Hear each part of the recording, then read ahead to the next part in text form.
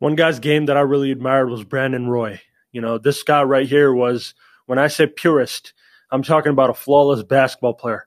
I'm talking about a guy that had no holes in his game. Kobe said it best about him. This was a guy that was like the perfect basketball player. 6'6", incredibly long wingspan, could break you down with his handle, could rise up over you and shoot it.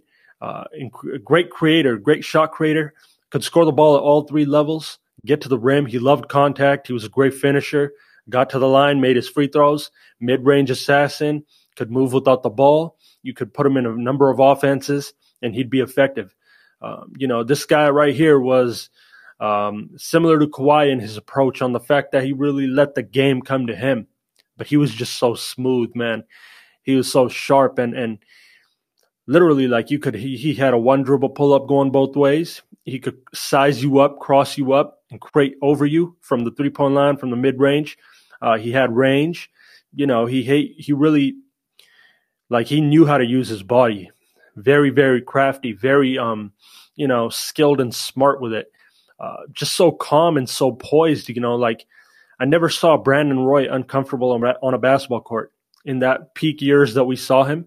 This is a guy that I always watched, being in the Northwest, the games were always on. And there was nights where he'd go at it with a Melo, he'd go at it with a LeBron, and he'd go at it with a Kobe. And it was like he was never, ever he never got emotional with it in that.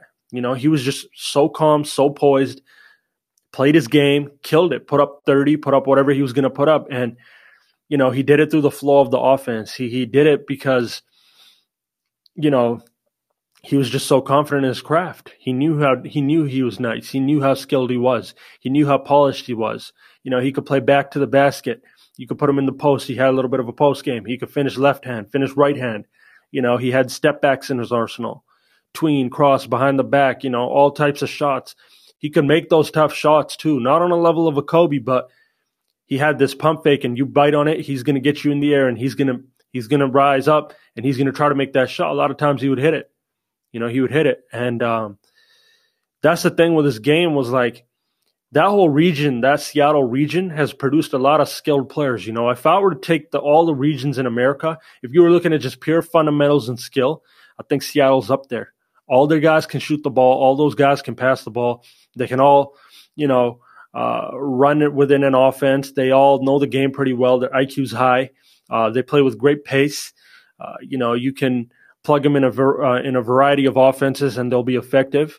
And just really understand the game. And Brandon was tough, man, and he got after it defensively too.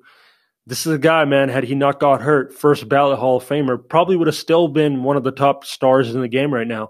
I think he's 34, 35, but like this guy came in firing from UW. Like, he came in advanced, he came in polished, he came in like a vet. If you took that Brandon Roy and put him in today's game, he'd be top 5 probably skilled players in the game, because he could do it at all three levels. He could do it in the mid range. He could do it at the 3.